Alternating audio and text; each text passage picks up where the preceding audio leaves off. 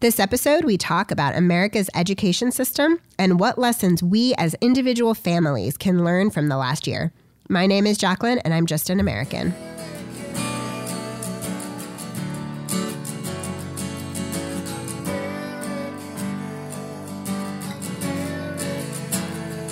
Where I live in Southern California, we're approaching the one-year mark of our public schools being closed to in-person learning.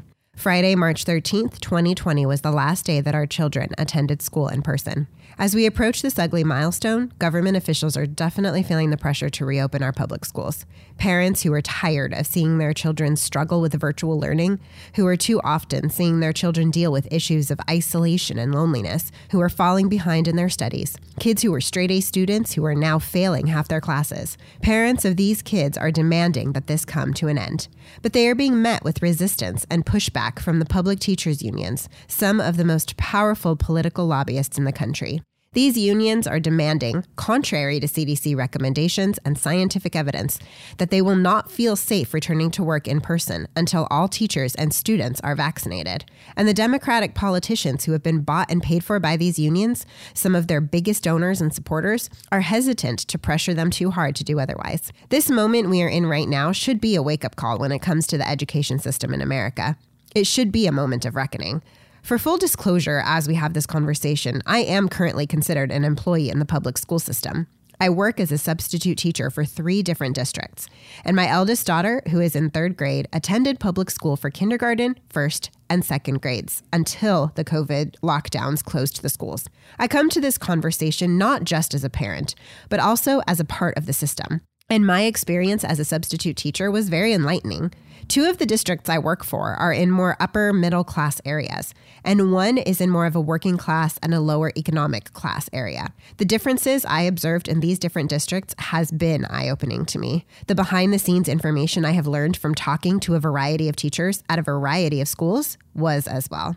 I have seen firsthand some pretty amazing teachers who love their students and are passionate about wanting to educate and cultivate young minds. They truly want to help these kids succeed in life, building a foundation which is strong and promising. Teachers who are not raging progressives, who are not at all interested in indoctrination, but truly want to educate. But just because a lot of teachers in the system are really amazing doesn't mean that we should turn a blind eye to the problems of this system, because these problems are significant, and our kids and the future of our country are being hurt by them. I think it is pretty safe to say that at this point, the school system as a whole does not have the best interest of students as their top priority. They simply don't. And I say this for a few reasons. First of all, the absolute refusal of too many teachers' unions and teachers to go back to work. This refusal is anti-science and is having a devastating impact on kids. Multiple studies and significant evidence show that COVID is not spreading in schools at any significant rate. There is really no more of a threat to teachers working in person than there is for any human to go to work or to the grocery store or to the doctor's office. How many other people have gone back to work in person or who have never stopped going to work in person throughout this entire pandemic? My husband is one of those people. He has never stopped going to work in his office in person, even when there was a significant COVID outbreak at his work. If he wanted a paycheck, which he did, he had to go to work. And while his job is important, the future of our school children wasn't hanging in the balance depending on his work attendance. Where would our nation be if grocery store workers, doctors, nurses, pharmacists, truck drivers, or sanitation workers refused to go back to work in person over the last year? We would be screwed. But the sad reality is that in those situations, it is the adults who would be affected, so it would never be tolerated. But when the people suffering are our children, then we can tolerate it. The level of disregard that our society has for our kids, I believe, is going to be one of the harshest ways we are judged by future generations. Virtual learning is a disaster. There's pretty much no one saying anything contrary to this. It doesn't work. Any true traditional homeschool family will tell you that the homeschool lifestyle is not public school at home. If you try to replicate the public school classroom as a homeschool, you will fail. And yet that is exactly what parents around the country have been demanded to do for going on a year now. Our kids have been placed in front of screens for multiple hours a day, multiple days a week. When I was working regularly as a sub, one of the biggest complaints that teachers had was the amount of screen time their students were allowed to have outside of school, which led to negative performances in school. So what do? We increase their screen time dramatically. Our kids are having vision problems and gaining weight due to the situation. They are becoming depressed, and some are even committing suicide. And it is fascinating to see this fact be brushed under the rug by the same people pushing extreme lockdowns for COVID, because they say it's worth it if it saves even one life. I guess they get to decide which life is worth saving. But here is the most ironic and sad part of this entire situation. Many private schools across the country have been allowed to open in some capacity. In fact, the governor of California, who has been instrumental in keeping our public school kids out of school, has been sending his children to in-person education in a private school for months. The Berkeley Federation of Teachers Union president, Matt Meyer, has been dropping his child off at a private school while demanding that the public schools remain closed. I have yet to see a reasonable explanation for why, if the parents must pay tuition for their children's school, that school is safe against COVID. But if your child attends public school, it is not safe. Just like I have not seen a reasonable explanation as to why my standing in line at Costco or Target surrounded by hundreds of other people is safe, but attending church or school isn't. This isn't based on science. It is based on politics. The truth is that it is the underprivileged children of America who are suffering from these continuing school closures. The kids whose parents are not in the position to switch to a full homeschool situation. The kids whose parents work or work multiple jobs, or who do not feel that they have the level of education to assist or homeschool their children. The parents who have arranged their lives and their careers around the idea that their children would have access to public education, only to have that swept out from under them at the whim of politicians and teachers' unions who are in bed with each other, in a system where the say of the parents, or apparently even child psychologists, counts for very little. If this is not a wake-up call to parents around the country, I honestly don't know what will be. But even the call for schools to simply be reopened is not enough. The way they want schools to look when they open, and the way that many schools do look that are open, is another example of how the public school system doesn't have our kids' best interests at heart. Demanding that children as young as 4 years old wear masks for 3 to 6 hours a day, demanding that they stay 6 feet apart from their friends, putting them at desks with plastic barriers around them. Is this really the environment we want to send our children into? These are not consequence-free decisions. When young children are subject to these restrictions, they are being conditioned. We hear all the time about the importance of the first 5 years in forming who a child will grow up to be. But I don't think that most people fully comprehend how our childhood experiences affect our entire lives. Childhood represents the years where people are formed, where the very basis of their personalities and life trajectories are created. It is the foundation for their entire lives, including how they relate to other people. And really, most importantly, how they relate to other people. Are we really going to pretend that sending our kids into an environment where they cannot see the faces of their teachers and friends doesn't matter? Are we really going to pretend that instilling a fear in them of getting physically close to another human being isn't going to potentially affect them in their forming of relationships? I know a lot of people are going to hear this and accuse me of being exaggerated. Kids are rocks, they say. I hear that all the time. They are amazing at adapting to situations. This is true, but to pretend that adaptation means no consequences is foolish. Kids have adapted to abuse and neglect, but those adaptations don't mean there are not lifelong ramifications for what they experience in childhood.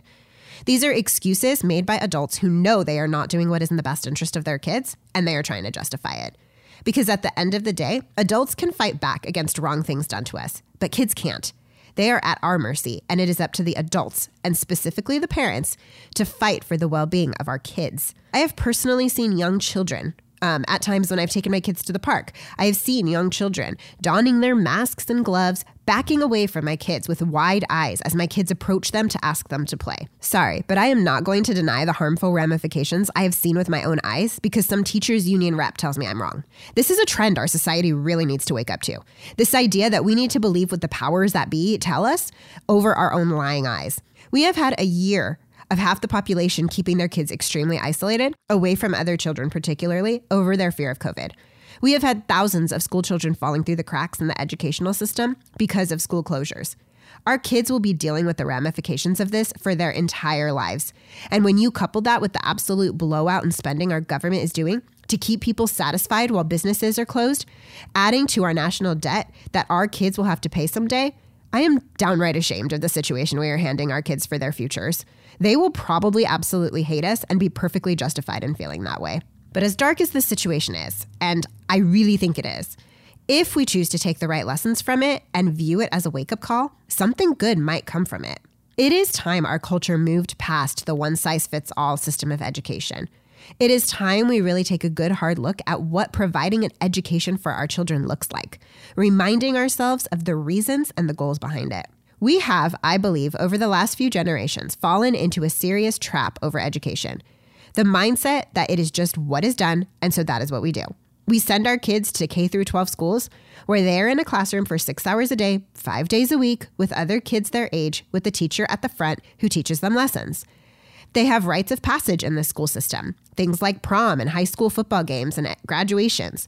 And if they want to make anything worthy out of themselves, they go on to college to earn an advanced degree. Anything less than this is shortchanging our kids in some way. But these are lies. They are norms that have been established for some good reasons and for some not so good reasons. The truth is that for some kids in America, the public school system is their only chance.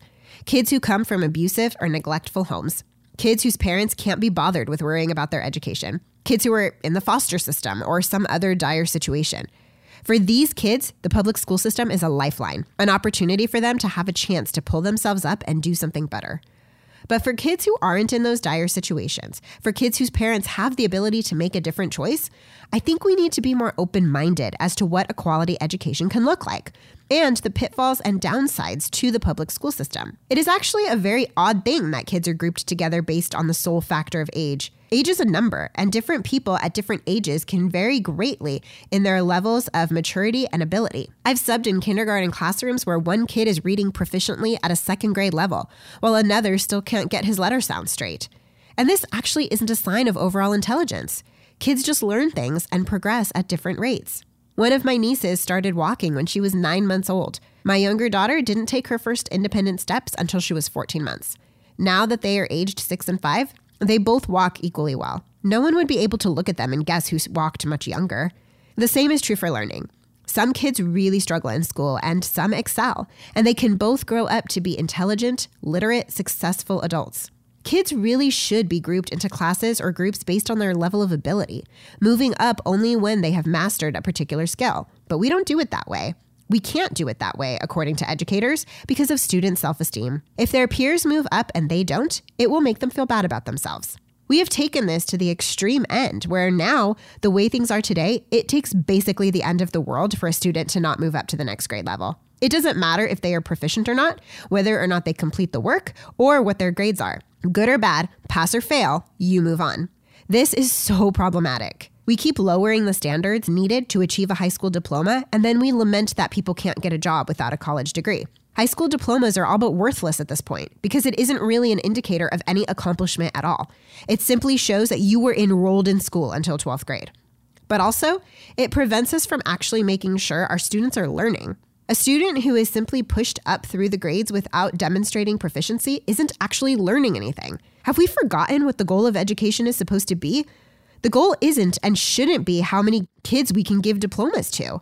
I mean, we could hand a diploma to every American the minute they turn 18 and say we have a 100% graduation rate and then pat ourselves on the back for a job well done. But the goal of education should be education. It should be making sure our students understand the things that they are learning. It should be to instill in them a love of learning, one that never fades away as they enter into adulthood. I'm 36 years old and I still have a love of learning. I am constantly reading books and listening to podcasts that give me new information about the world, a new understanding of people and science and history and philosophy and theology. And it saddens me to see how many Americans never read books. People who say, "Oh, I don't read," as though it is nothing more than a particular hobby like gardening or fishing. Reading is so much more than that. Reading a variety of books and genres helps us to constantly improve ourselves and our understanding of the world. It helps us to constantly mature. But too many Americans graduate college and at 24 years old decide that they have learned all they need, and they are 100% geniuses, knowing and understanding all the things. We can see this in the quality of our public debates and conversations, with relatively young people not willing to listen to any idea that challenges their completely set, unchangeable worldview. We have made self-esteem more important than knowledge, and what we have created is a generation full of extremely arrogant and ignorant people, which is a dangerous combination. Our current school system is not creating individuals with a love of learning, with a recognition that there are always new things to learn and a desire to learn them. If anything, what the school system is teaching students is how to get by while putting in the least amount of effort, and then graduating and thinking they know it all. Another real disadvantage of the public education system lies in the fact that it doesn't take into account the fact that students learn in profoundly different ways. Think right now about 20 people that you know in your life. Your spouse, kids, family members, friends, coworkers, neighbors. Think of 20 people. Are all those people alike in their interests, abilities, talents, and skills? Of course not. And yet we treat our children as though they are blank slates that we can group into a classroom together and mold however we wish. But this isn't the case. Kids all learn differently and have different interests and abilities, just like adults. But the school system doesn't treat them that way. And honestly, it is no one's fault. It's just the nature of the beast. It's impossible for one teacher to give that kind of individual attention to 20 different kids every day. And in fairness, the system does recognize this and does try. This is the whole idea behind the much maligned Common Core math idea. The teachers who defend it say that the reason for all these different and weird ways to solve a math problem are that the students learn differently, and so they present different ways of doing it so that they can choose which way works best. The result, of course, is a bunch of confused kids. They know the problem, but they are applying the wrong solution. Over the last year, through homeschooling my own kids, my eyes have been opened to how insufficient and flawed the one-size-fits-all system is. My eldest daughter is a visual, hands-on learner. She's a doer. There is nothing that girl hates more than bookwork. If I only focused on her reaction to reading textbooks, writing paragraphs, and doing math problems, I would conclude that she hated school and learning. But this isn't true. She is also the kid who lights up when she has to do math problems with any type of manipulative. She is the girl who loves science experiments and reading mystery novels. At 8 years old, she can use a screwdriver to assemble furniture almost completely by herself. She can make lunch by herself using the stove responsibly. And she is really talented at drawing, way better than her mama. And she is a kid who constantly has questions about how the world works, how things get started, why things are the way they are. My younger daughter is in kindergarten, and she doesn't mind the worksheets and bookwork as much as her older sister. In fact, she likes it most of the time. She is incredibly quick with numbers, able to figure out addition and subtraction problems in her head in a way that leaves me impressed. But she struggles more with phonics and learning her sight words and letter sounds. In homeschool, I have the ability to focus more on those areas and less on math. We probably spend at least twice the amount of time on ELA than we do on math because that is what she needs. It is not lost on me that she wouldn't have that luxury in a regular kindergarten class. She would have to spend the general amount of time doing whatever subject the teacher allotted, being bored waiting for her classmates to catch up with math, and possibly feeling behind and frustrated when it came to sight words. And there is no denying the benefit of one-on-one or one-on-two attention my girls get from me in their learning compared to one-on 20 or 30 students that occur in a regular classroom. And then there is my son. He is 4. And was 3 years old at the beginning of this school year. I started working with him in a preschool fashion, but told myself I wasn't going to push any schoolwork on him. Whenever he wants to go play, I let him go play, since play at this age is the best learning. But more and more, he wants to participate in the formal learning. He loves workbooks and has gone from not being able to even hold a pencil to now being able to copy letters without tracing them and even write his name on his own. He is also learning his letters and sounds because he sees me teaching his older sister. He can almost count to 100, sometimes needing help on which group of tens comes next, and can write his numbers up to 10 alone. Because of his age and birthday, in the public school system, he would be slated to attend transitional kindergarten and then kindergarten. My concern now is that he will be too far ahead in his classes and will be bored. A boy sitting in a classroom bored is a recipe for disaster.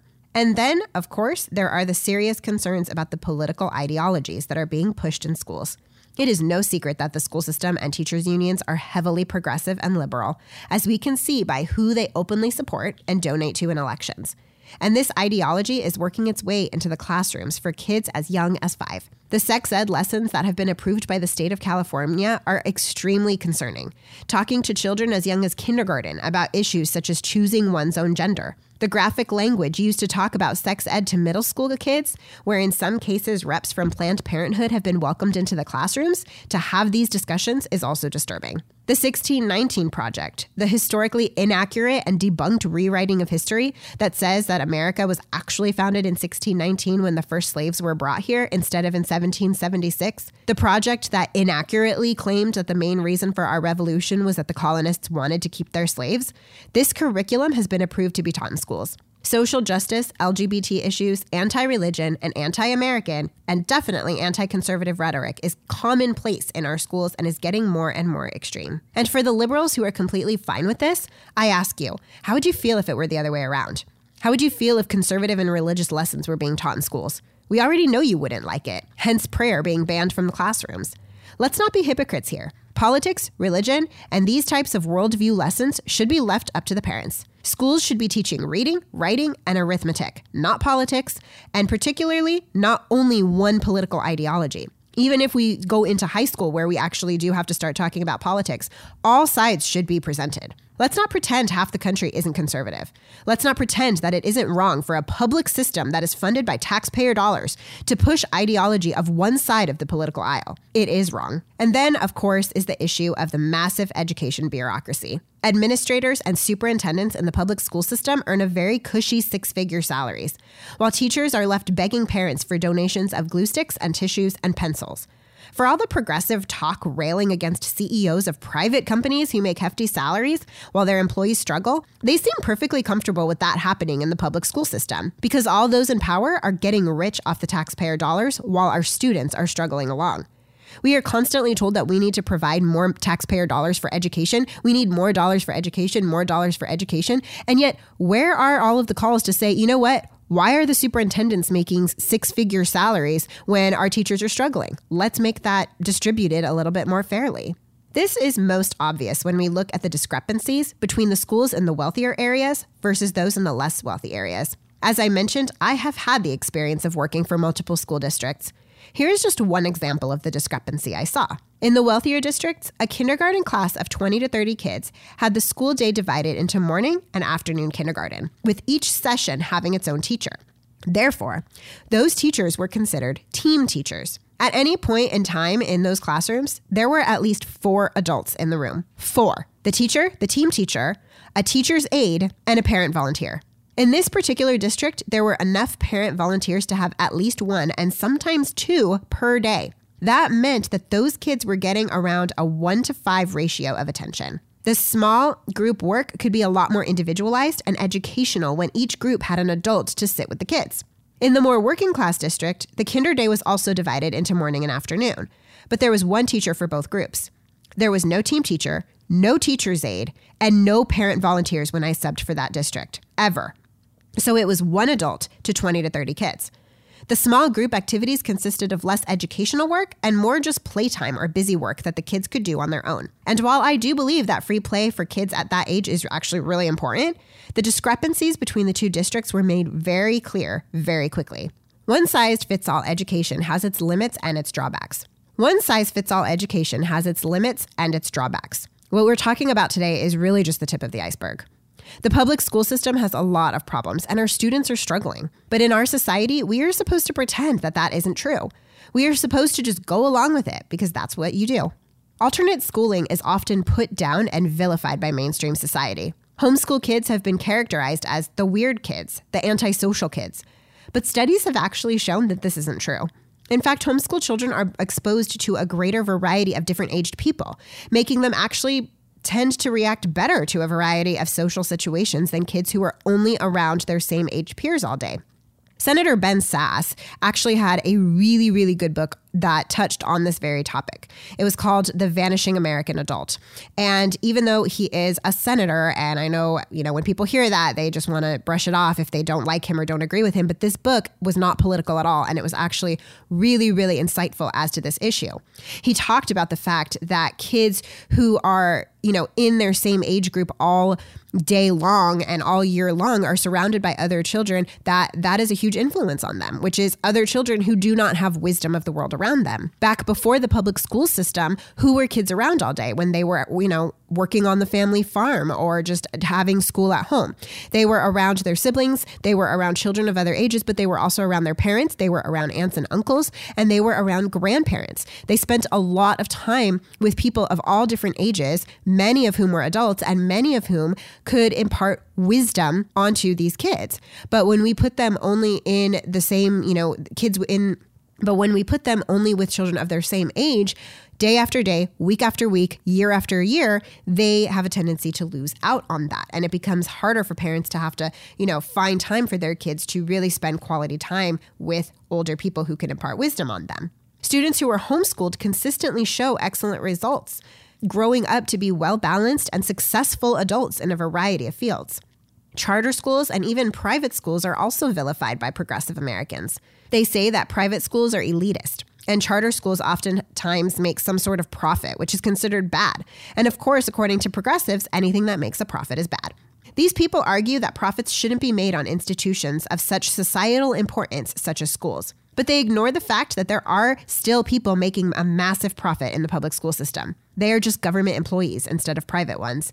They are called superintendents instead of CEOs, so that makes it all better. Charter schools are excellent alternatives to public schools. Many are tuition-free, and the beauty of charter schools is that they offer flexibility. I know someone who sends her kids to a charter school where they attend class 3 days a week, Tuesday through Thursday. They are off Mondays and Fridays. The reason she chose this is because her husband works on the weekends, and he would never get to see his kids if they had a regular school schedule. Charter schools also offer different types of curriculum, and parents can customize it to fit their child's particular educational needs. Another friend of mine has a daughter currently enrolled in a charter school. She was originally teaching her daughter reading comprehension herself as a homeschool program, and it wasn't going well. Her daughter hated it and fought her to do it constantly. She contacted the charter school teacher, and the teacher suggested an online class for reading comprehension that would help her meet the requirements. She tried the class and she loved it and is doing much better on the subject. Isn't this what education should be all about? The kids actually learning and enjoying learning? As I mentioned, my eldest daughter absolutely hates doing work out of textbooks. Her social studies book, which is basically just all she gets out of history in 3rd grade, her social studies work consists of reading a chapter in a textbook and then answering questions. She hates it. When I ask her about anything that we've gone over, she does not retain any of it. She does not retain any of the things that she has learned in that social studies book. But the things that I have talked to her about, historical things and events in history, or books that I have read to her that describe historical events, she retains that knowledge. Okay, reading textbooks and answering questions is not a way that pretty much any 8-year-old learns. And yet that is what is happening in all of the public schools. Okay, the kids should be learning and they should be enjoying what they are learning. The truth is, these are excellent alternatives to public school, and the public schools hate them because they offer competition to the public teacher school unions that they would rather not have. Even though school choice would without a doubt benefit minority and underprivileged students, the ones stuck in the zones where they are forced to attend schools with 1 adult in the class instead of 4, Democrats constantly stand against school choice because, again, the teachers' unions are some of their biggest donors. But the truth is that the near monopoly on education that the public schools currently hold is not beneficial to our society or our kids. One of the greatest consequences of a free market system is competition. And the reason for that is that competition leads to a bettering in quality. When different businesses or organizations have to compete for the consumer, then they work hard to have the best quality product and service for the best price. This philosophy doesn't just disappear because we would like it to not apply to public sector situations. It is absolutely still true. It absolutely still does apply. The teachers' unions want to eliminate that competition because without it, the teachers' union has more power. Without competition, it doesn't matter if the quality of education fails because there is no other viable alternative. And if the teachers decide to take 2 years off of in-person education, there will be no real ramifications because, again, there are no real alternatives. Except that there are real alternatives. Excellent ones, and the choices that can be made to benefit students as individuals, not as some homogenous group. Not all children learn by sitting in a classroom setting for 6 hours a day. That is just a fact. Boys in particular often have a hard time in traditional classrooms because, well, they are boys. They desire to be active and physical. Sitting still and quiet in a chair for hours at a time goes too much against their DNA. And oftentimes these kids are diagnosed or misdiagnosed with ADHD and sometimes even medicated just to get them to sit down and be quiet. Christina Hoff Sommers is an author that has an excellent book on the topic called The War Against Boys, and I highly recommend it for parents of boys. She goes through how the public school system was basically built for the qualities and traits that girls have, not for boys. For some kids, reading from the textbook and answering written questions is just simply not how they learn. In fact, that is just torture for them. And if it is torture, they will not learn anything. They will not retain the information and they will not desire to seek out more. They will get through it just to get through it. And is that really what we want? Again, what is the purpose of our kids' education? Is it to just say they did it, or do we actually want them learning and understanding and retaining something? When did it become taboo to suggest or discuss the idea that traditional public schools might not be the best option for all kids? It became that way when the powerful decided this was the tool to give them more power. The state loves the idea that they have control over what school children across the country are learning. The choice to teach social justice issues and the 1619 Project in schools demonstrate this perfectly. If they can get to these kids at a young age, they can create more voters for themselves, more people who have their ideology in the future. And there is even a part of me that wonders at this point, in light of the consistent struggling of our schools, if they are fine with that as well. People who graduate high school and can barely read will be less likely to support themselves or make a good life for themselves. Those people will be reliant on the government, which will give the government more control and more power. And for those who say, what are you talking about? It is the progressives who want to keep people in school. It is the progressives who want to have more access to school, hence their push for taxpayer-funded college for all. My response would be this. They just want more control of the indoctrination. Colleges and universities across America have become nothing more than indoctrination camps for progressive ideas. I know because I attended college. It was bad when I attended 12 years ago, and it is only worse now. You only need to see how conservative speakers such as Ben Shapiro have been treated on these campuses. They don't want them to even have the opportunity to speak. There is no room for open discussion, differing opinions, or dissent from the radical progressive views. And the system they have created when it comes to tuition and financial aid and student loans is an absolute disaster. It is corruption to a T. This is an entire conversation in and of itself, but here's the gist of it. The federal government gives out loans to people to attend college, meaning that anyone can attend and can major in whatever silly major the college can come up with. Majors like gender studies with very few productive real-world applications. These loans increased the demand for colleges and universities. And what happens when demand increases? So does the cost. Basic economics right there. And those laws of economics do not just disappear because we would like them to. So the universities have raised tuition at insane rates. And the government keeps giving loans, so the students keep attending, and the vicious cycle continues. Then these students graduate with their all but useless gender studies degrees, can't get jobs, and have $100,000 in student loan debt. Even if they major in something useful, like engineering or education, the starting salaries for students right out of college are still relatively low. Having a monthly student loan payment of $1,000 a month when your yearly salary is $40K a year is not the recipe for a good start. And what is the solution they propose? Throw more taxpayer dollars at the problem in the form of tuition-free college. I could do an entire episode on the college mess in America, but this is just the basics of it. Families do have many options for their kids in education right now, but the non-public school options are presented as the outside-the-box choice, the weird choices, the outcast choices. My daughter came to me the other day and she actually asked me, she said, "Mom, why is it that when I watch TV shows or when I see anything, everybody goes to school?" And I said, "What do you mean everybody goes to school?" And she said, "Everybody goes to school. They all go to school, but I don't go to school." And the thing is that she likes being homeschooled. She likes what we do every single day and the flexibility that it offers and the different things that we're able to explore and experience. But she turns on the TV and the norm is presented. Everybody goes to school. And so that is what sticks in her head. This is what needs to change. And this is what I hope our current situation will actually lead to changing. We need to stop having public school as the default option and telling parents that making another choice is going against the grain. We need to stop blindly sending our kids into the public school system just because that is what you do. That's the status quo. The direction of education we choose for our kids should be the consequence of a lot of thought and reflection and consideration of what works for your family and for your individual child. I am not in any way suggesting we should eliminate the public school system. It is too ingrained in our society at this point to be completely eliminated. Too many people are reliant on it, and as I said, for some kids, it really is their only chance. But not just that, truly some kids thrive in public school. They love it, and they learn that way, and they do well. And that's great. But many kids struggle in the public school system, and many kids who just get by in public school could really thrive in alternate education. Coming to a point in our society where choice in education becomes more mainstream can only help everyone. Creating competition against public schools will improve the quality and performance of public schools. Offering families different viable choices will bring the focus back on actual education, not just going along to get by. And all of this can remind us as a culture what the main goal of education should be. opening students' minds to have a desire to learn, retain useful and important information, and have the tools to become successful adults who can create a good life for themselves, supporting themselves and their families, and becoming contributing members of society. As ugly as things are right now, I choose to remain optimistic.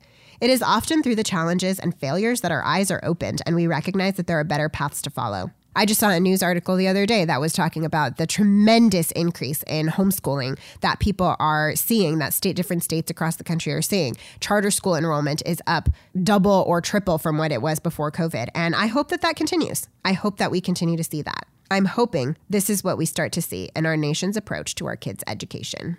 All right, so we are going to go to our 3 questions of the week.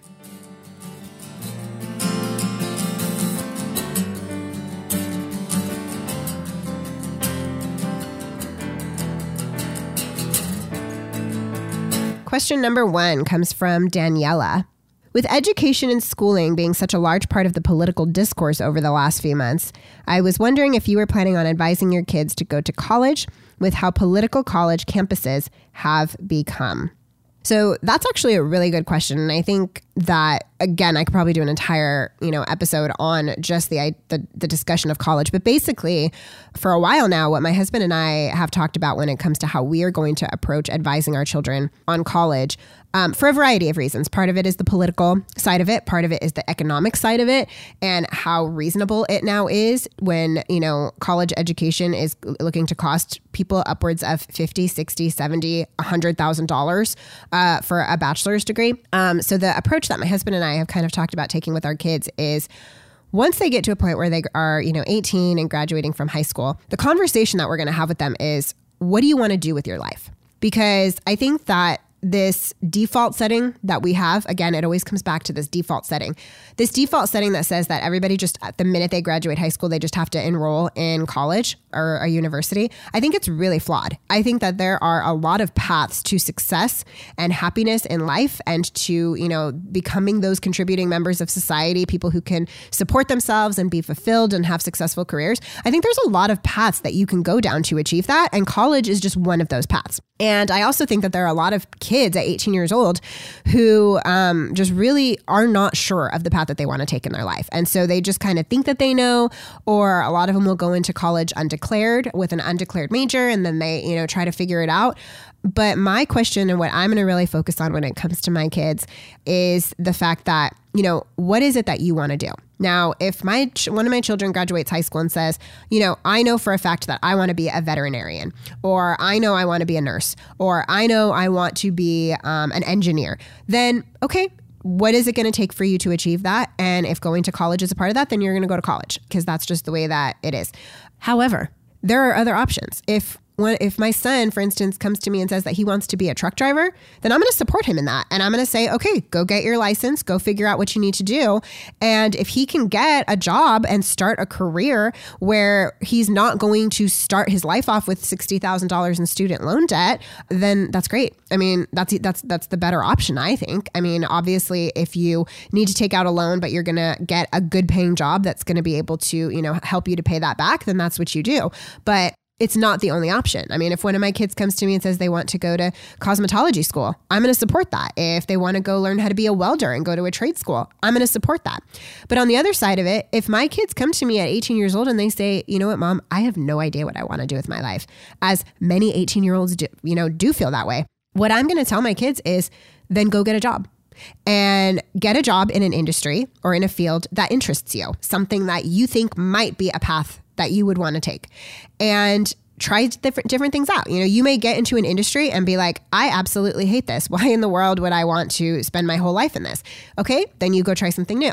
You may get into an industry and be like, oh my gosh, I love this, but then find a particular, corridor of that industry and say, okay, this is what I want to do.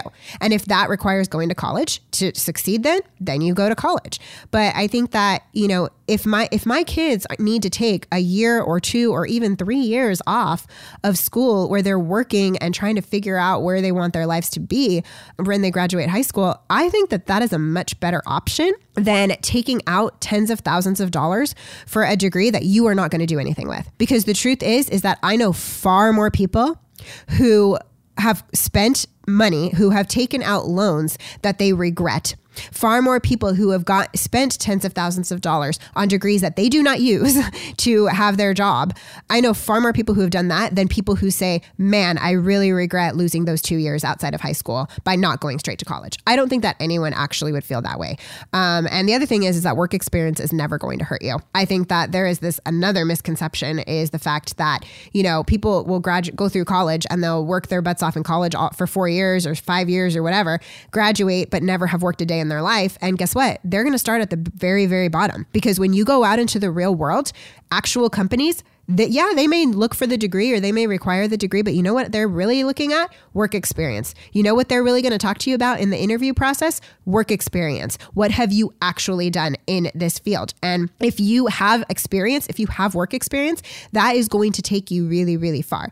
So, that's kind of the advice that my husband and I plan on giving our kids, to just, I don't think that we need to just tell people, every single person, like, go to college. College also isn't for everybody. And I think that, I personally in my life know a lot of really intelligent, successful people who have never gone to college. And also the idea that, people who have gone to college are the educated ones or the misconception that they're the wise ones, that's just not true either. I think that there are a lot of people in the world who've never gone to college who have much more wisdom than a lot of people who have gone to college. All right, question number 2 comes from Edward. How can parents prepare their children for college to listen to different ideas and think critically on their own without being influenced by a professor's ideology?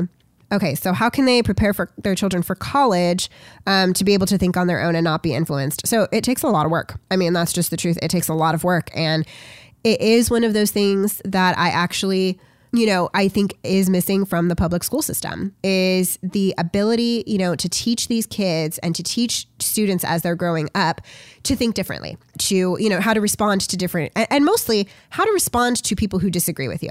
So one of the things that I have always questioned, and kind of paid attention to are people who were raised in religious households who then walk away from their faith. That's something that interests me because I am a very strong Christian and I definitely want my children to, follow in that path, because I do think that that is the recipe for the happiest life, but I want them to follow in that path. But one of the overall trends that I have seen in people who walk away from their faith is that, it's twofold. One is that their parents, demonstrate that they really don't believe in the stuff that they're saying. They're just teaching their kids for the sake of teaching their kids. But the second reason is that they've never experienced or been exposed to anybody who criticized their faith.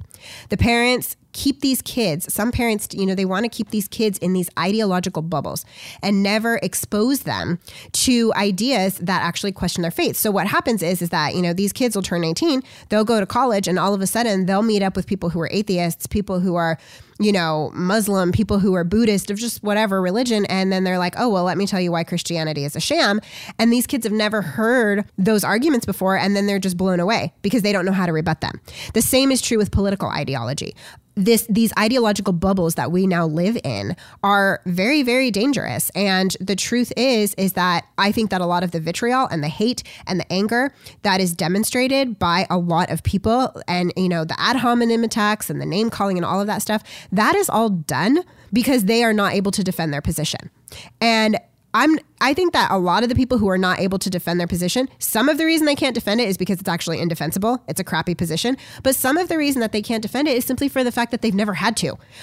They've never been put in a situation where they have to defend it. So when I'm raising my children, my daughter, going back to the religious part of it, she came to me the other day because one of, her cousins told me that, she goes, hey, one of my cousins, she says she doesn't believe in God. And, that was an opportunity for me to sit down with her and be like, yeah, some people don't believe in God, and, we still love them and we still pray for them. And, everybody just has their different ideas. But if you want to know why mommy believes in God and why I believe in it, or if you want to know, why we believe in certain things in this house and our ideology, I am happy to sit down with you and calmly and rationally explain the reasons why.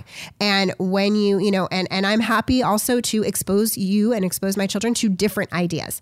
So I think that one of the things that we as parents, really part of our job as parents, is not to just, isolate our children and put them in a bubble and say, okay, we're only, when I talk about, for instance, the school is teaching politics and ideology and LGBT issues and social justice and the 1619 daunting project.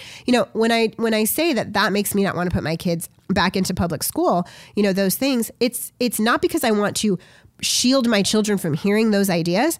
It's because they are going to present those ideas as though they are all 100% true, established fact. And I don't believe that is the case. I believe that there's another side of the argument. And I want my children to hear that side of the argument and understand why we in this family believe what we believe before they go out into the world, so that they're prepared when they hear these opposing viewpoints. And it's something that we're always learning and we're always dealing with. But it is really hard. And when I was in college as a conservative, it was rough because I was a conservative in college during the Iraq and Afghanistan wars, which progressives obviously very much hated, and they hated George W. Bush. And my brother was a Marine and he was shipping off to Afghanistan. And so, having to sit in college classrooms, listening to all of these people deride the military and deride the war efforts and deride, the president and deride all of these things, while my brother was literally like in the midst of it, that was really difficult for me. But I was strong in my convictions and I knew what I believed and I knew why I believed it, and it helped me to get through it. But again, going back to just kind of my answer to the first question, my kids are going to look at college as a means to an end. College is a means for you to learn a skill that you need to learn so that you can go out into the world and do the job you want to do. My kids aren't going to be going to college for enlightenment. Nobody should go to college for enlightenment because you don't get enlightenment. What you get in college is indoctrination. All right. Question number 3 comes from Natalie. If K through 12 schooling can be a service given to the community through taxation, why can't college also be treated that way? Well, it can. It can. But the question is, do we want it to? The question is, do we look at our K through 12 education and at the quality of it and at what our students are teaching and what our students are being taught and what our students are learning? Do we look at that and say, wow, that is just so fantastic and amazing and successful that we actually want to carry that into college? I don't think so. I think that our entire education system and the way that we approach it actually needs to be revamped. I think that we need to go back to, starting to learn life skills in high school, starting to, let kids learn, start to go in certain directions in high school. I mean, my dad grew up in Italy. And one of the things I always found really fascinating was that in Italy, they have 2 different kinds of high schools. They have the technical high school, which is where you would go if you wanted to, pursue a career in math or any sort of math or science or technical field. And then they had I can't even remember what it's called, if it's like the literary high school or something, but it was the high school where they would go to if they wanted to pursue fields that were more like, like English or history or, kind of, I guess the difference between a bachelor's of science and a bachelor's of arts in the United States of America. But they actually started that off in high school. And I always thought that was really interesting. I think that we really need to take a look at all of the different levels of our education system and see where we can streamline it and see where we can make it better and see where we can improve it. And also go back to remembering what the goal of the education system is, which is to actually teach people and have them learn and have them, be able to become successful adults. I do not believe and I do not support the idea of public funding for college. I think that all we are doing, to be completely honest, is extending all of the problems that we have with public funding for high schools and K through 12. I think that we're just extending it for another 2 to 4 years, all of the same problems that we have. So I don't think that is the correct thing for us to do. So that's just not the direction that I think that our country should go in. And I think one of the things that, we have a tendency to focus on is like, and this is a really good question, the way it's phrased to point this out is they say, why can't college also be treated that way? Oh, it can. It can. But the question is, do we want it to? It's just like, why can't we have universal healthcare? And people will be like, oh, we just can't do that in the United States. Oh, no, we can. But the question is that what is it going to cost? What are we going to sacrifice? What is it going to look like? And do we actually want to move forward with it? And do we actually want to do that? And those are the questions and the conversations that we need to be having. Thank you for taking a moment out of your day to talk about education in America. I will be back next week with another deep dive into issues affecting American life from the perspective of just an American. Thank you so much for listening. Don't forget to subscribe to the podcast and give it a 5-star review on iTunes. It really helps each and every week. Also, please share this episode with a family member or a friend so we can help spread the word. You can follow me on Twitter at JJAnAmerican. You can also message the show by sending an email to jj@imjustanamerican.com or visiting our locals page at imjustanamerican.locals.com. You can also follow the show on Instagram at imjustanamerican. This episode was produced and edited by Brian White. Music for this episode was written and performed by Michael Beatty.